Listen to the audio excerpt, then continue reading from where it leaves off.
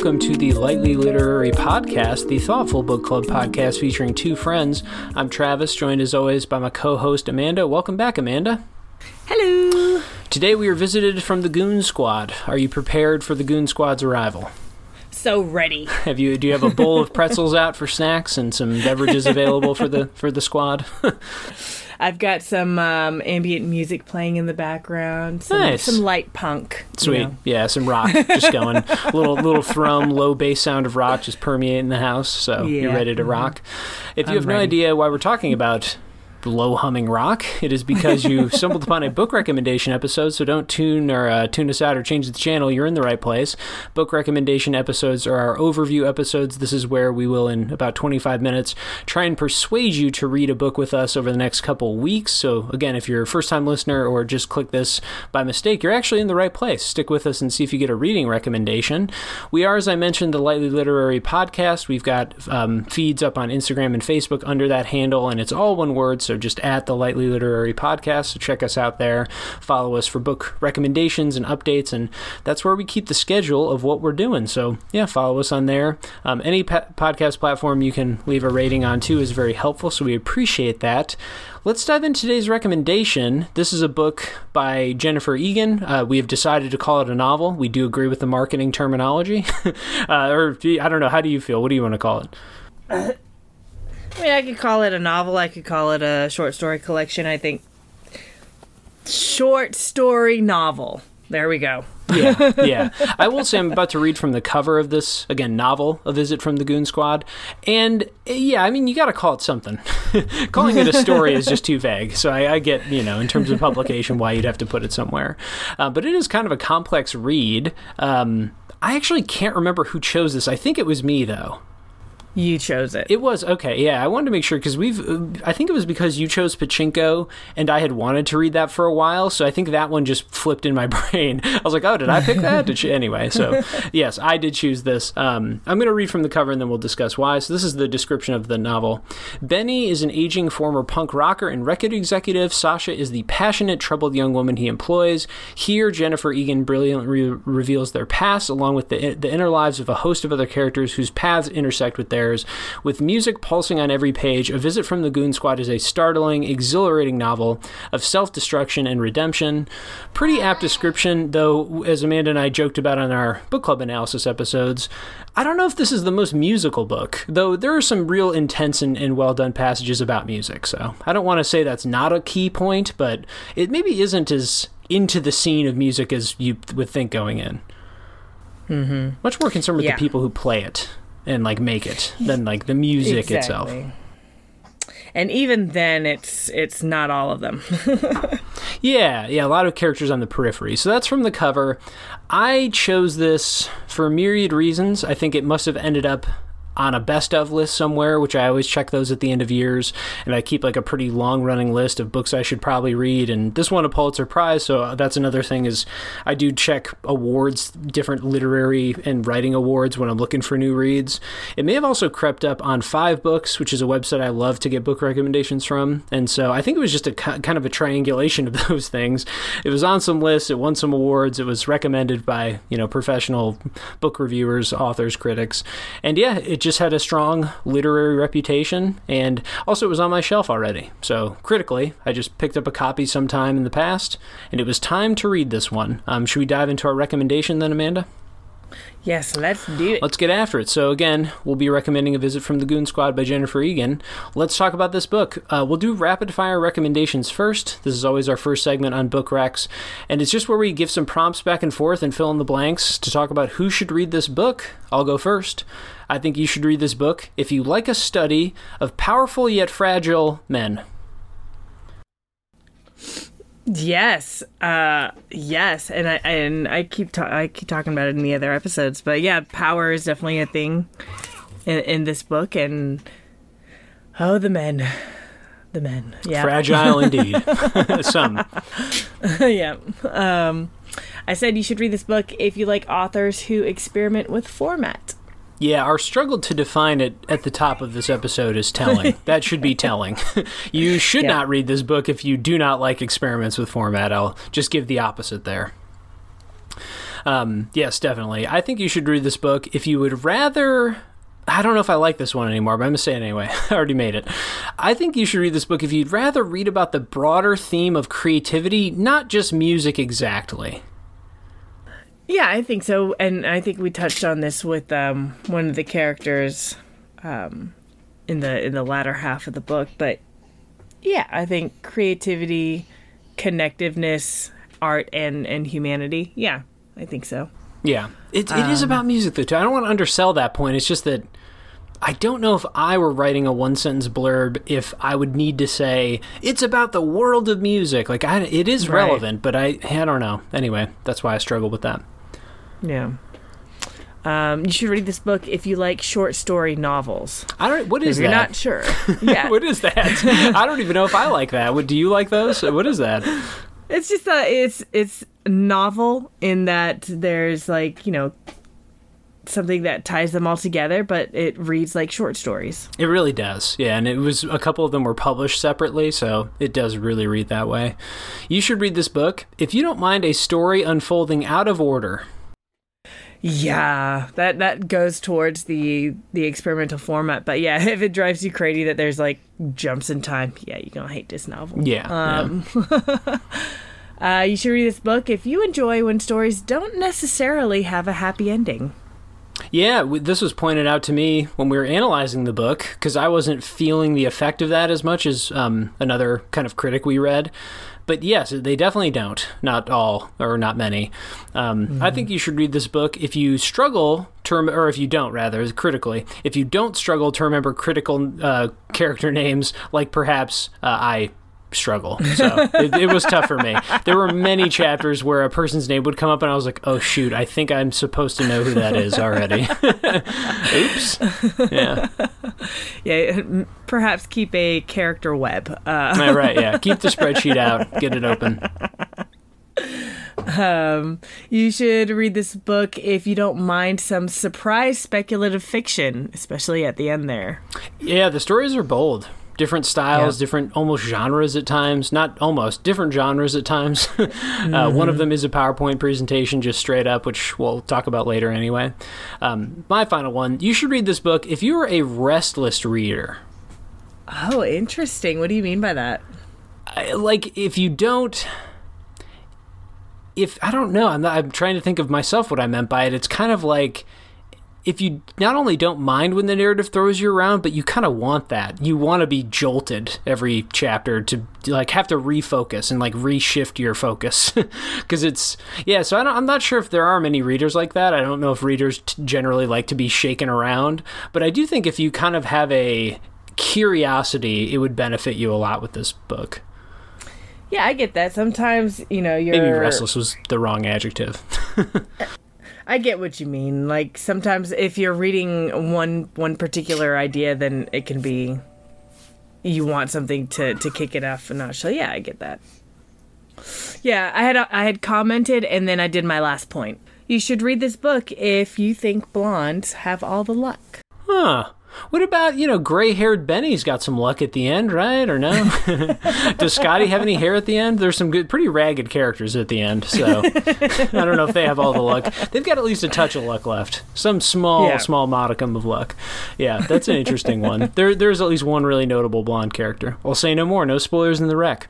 Okay, let's jump to our segment number 2. Hopefully that gave you a brief preview of what this book is about. We're going to do the pop culture touchstone next, so every time we recommend a book, we try and connect it to some piece of pop culture. It could be TV, books, movies, music, even other pieces of art, anything really. It could even go a little beyond pop culture. Amanda, what's the connection you want to flesh out here? Mine, I had to do a song because it's supposed to be a book about music, That's right? That's smart. So I did the song "We Don't Talk About Bruno" from the movie Encanto. And, why? That seems unhinged to me. Let's rein it in. Let's go ahead and unpack that. Mostly because of the structure. So the song itself, you have several different characters singing, and they're kind of involved in their own stories and involved in their own perspective. But then towards the end of the song, all these lines come together and they start singing together. And so it starts out as individual voices, then they all merge into one. So so it's overlapping voices. And so it's the stories, they, ostensibly by themselves, they could stand alone. But then when you pull it all together, they have this common thread that we can go back to. And that's different themes and motifs that we've noticed. Fascinating. Not a bad pick in the end. I respect it. Thank you. I hesitated when I saw that on the doc, but I'll agree. I do agree that's actually a good reason to connect it. Tonally, wow, this book is quite different from that film. But, 100%. I'm going to go with one that actually is kind of tonally similar, and even structurally. Well, no, not structurally. But anyway, the HBO TV series Room 104. Have you heard of this? No. And I actually have never even finished a full season of it, but maybe this reminder to myself will make me finish it. But it's a TV show, the whole premise of which is every episode is the same motel room, but new people stay in the motel. So it stays with the location, but the people rotate through it. So each episode is like a different, almost like character or relationship study. Some episodes a person's alone. Some episodes it's a couple. Some episodes it's a family, a kid's there. There's anyway, it's like the drama all unfolds inside of a single room, and people keep rotating in and out. I even think, this is could be wrong, but I do think they also jump across time a little bit. So that was going to be my question. It's not deep. It does not go like this book basically starts, the earliest it would go is 1970? Right? Yes. And then the latest it goes is probably 2055-ish? 2040? It never says when that final chapter happens. They never clarify. Yeah, it's just I'm trying to rework Benny's age. Because if Benny was... Well, actually, no, it's probably not that far ahead then. Because if Benny was he was a teenager in the 70s? Yeah, he was a teen... He was like 17 or something, right? 16 or 17 years old. Maybe this is only like in the 2020s then, or 2030s.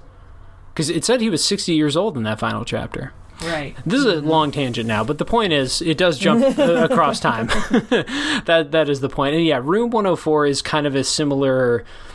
less focused for sure, but a similarly ambitious kind of structure. That show also had some critical acclaim. Though again, I'd never finished that full season, but maybe I'll get drawn back to it now. Interesting. Yeah, kind of a nice anthology series. So that is my touchstone.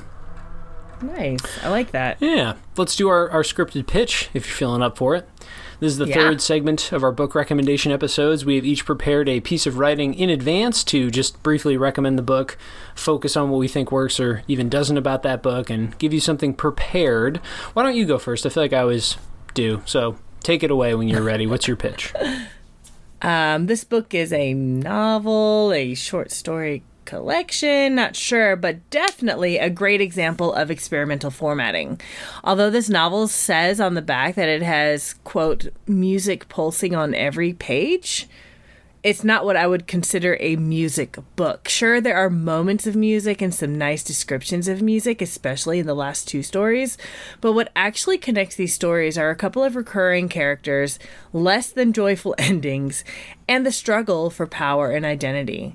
Don't go into this book expecting revelations about music or the music industry. You will find, however, some great writing with beautiful imagery and symbolism and fun story formats that seem to be just thrown together without regard to chronology or the usual storyline progression.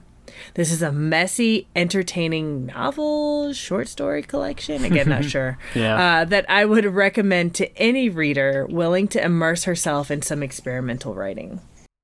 Yeah, experimental is the word. I think we've sold the prospective listener on this idea, but a good time to reiterate it, that it's bold for sure. It takes interesting and bold approaches. It stylistically twists and turns at times and becomes kind of a different book in some ways, in different storylines. And so, yeah, it is worth, I think, the investment, but there is an investment for sure. Yeah. Intellectual, It's like you got to really meet it on its terms, so to speak. Yeah. My scripted pitch, I'm going to begin kind of the obvious place here, Amanda. This novel has a PowerPoint in it, so let's start there. and it's a long PowerPoint, too. So if you're PowerPoint averse, you just got to know that. It's probably like 50 pages of PowerPoint slides. Maybe 40 or 50 pages, I'm not sure. It's not a brief little joke. It's like it fully commits to it.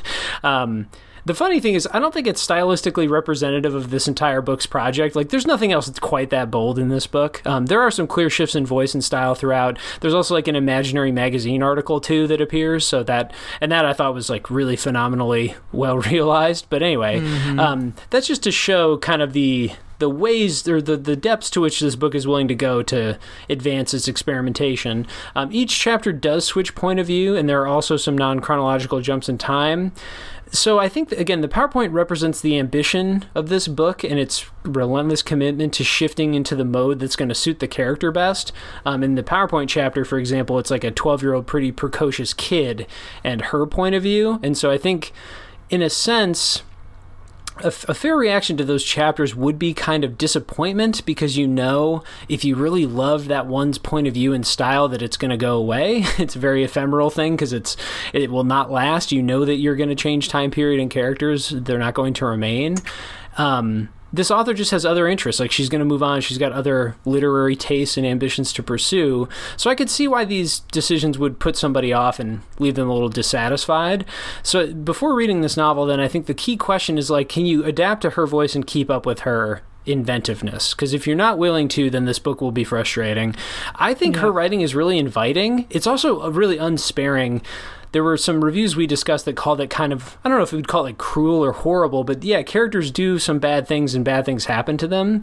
But I think her focus is on kind of the fragility and discontentment and almost like aging of some perspective characters. Not all the characters are aging in a bad way or something, but I don't know. I found it kind of human. I found it sort of kind, and there's real empathy even in some of the darker chapters.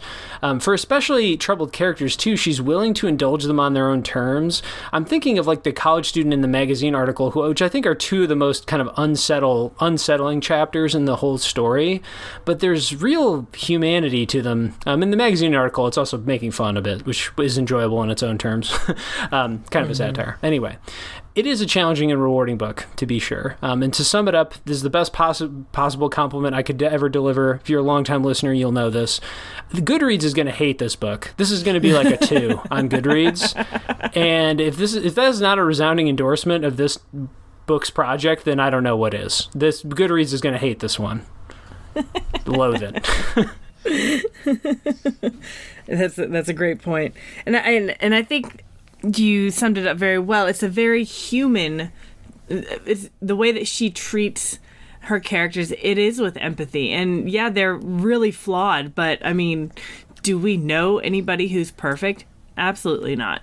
And so the way that she portrays each character, I think she does it really well, and she really does pull out how human each character is. So I think that's a good point to make about her writing.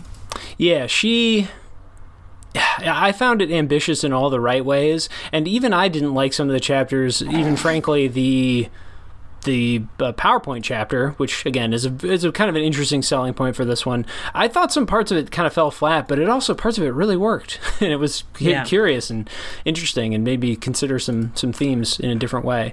So yeah, you just have to be on board with that. That's key to that scripted pitch, is just, if you're willing to meet the book as it's made, then I think it will reward you if you put in the time with it or something.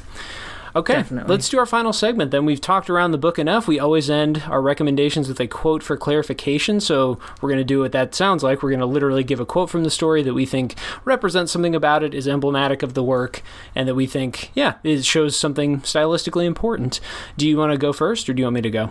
Yeah, I'll go first. Okay. Mine is actually from the very beginning, and it's on page 5. So she is in her, let me clarify. Sasha, one of the main characters, is in her psychiatrist's office. Sasha usually looked at the window which faced the street, and tonight, as she continued her story, was rippled with rain. She'd glimpsed the wallet, tender and overripe as a peach. She'd plucked it from the woman's bag and slipped it into her own small handbag, which she'd zipped shut before the sound of peeing had stopped. She'd flicked open the bathroom door and floated back through the lobby to the bar. She and the wallet's owner had never seen each other. So she's a kleptomaniac, obviously. Yeah. Which was one of our favorite things about this first chapter, was we were just like, oh, this is so interesting. But what I liked about this description, the description of the wallet was just, I thought, a really great description, a beautiful description, an overripe peach that she just kind of plucks from the woman's bag. I really enjoyed that. So we'll see a lot of that style of metaphor going on. And also what I found interesting was that first sentence, Sasha usually looked at the window which faced the street, and tonight, as she continued her story, was rippled with rain. This is a really pretty image. Also, we know later on that fire is often associated with Sasha. Yeah, it is.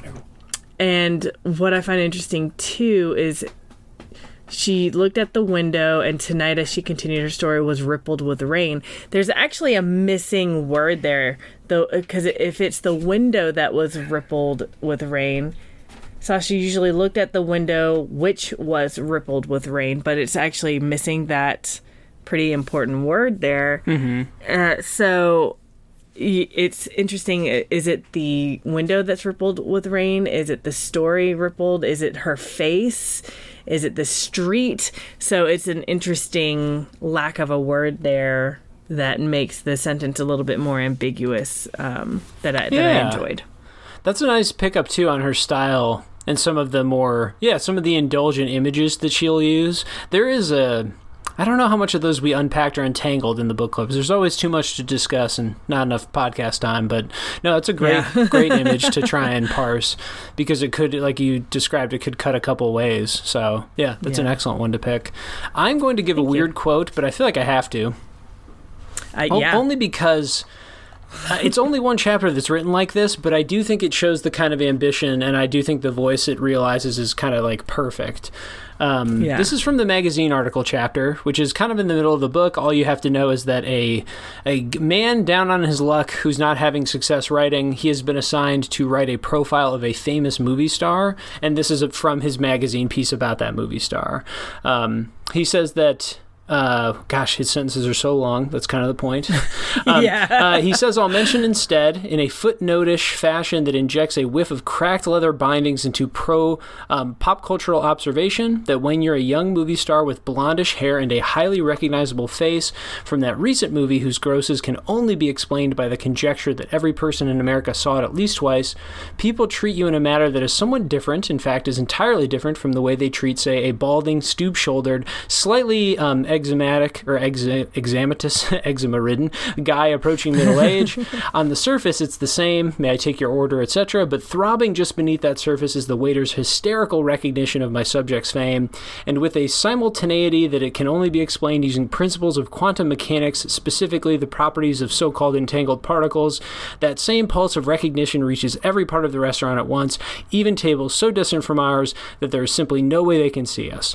And then it goes on with a over 2-page long footnote about how quantum particles work and how it relates to the dinner or the lunch that they're having.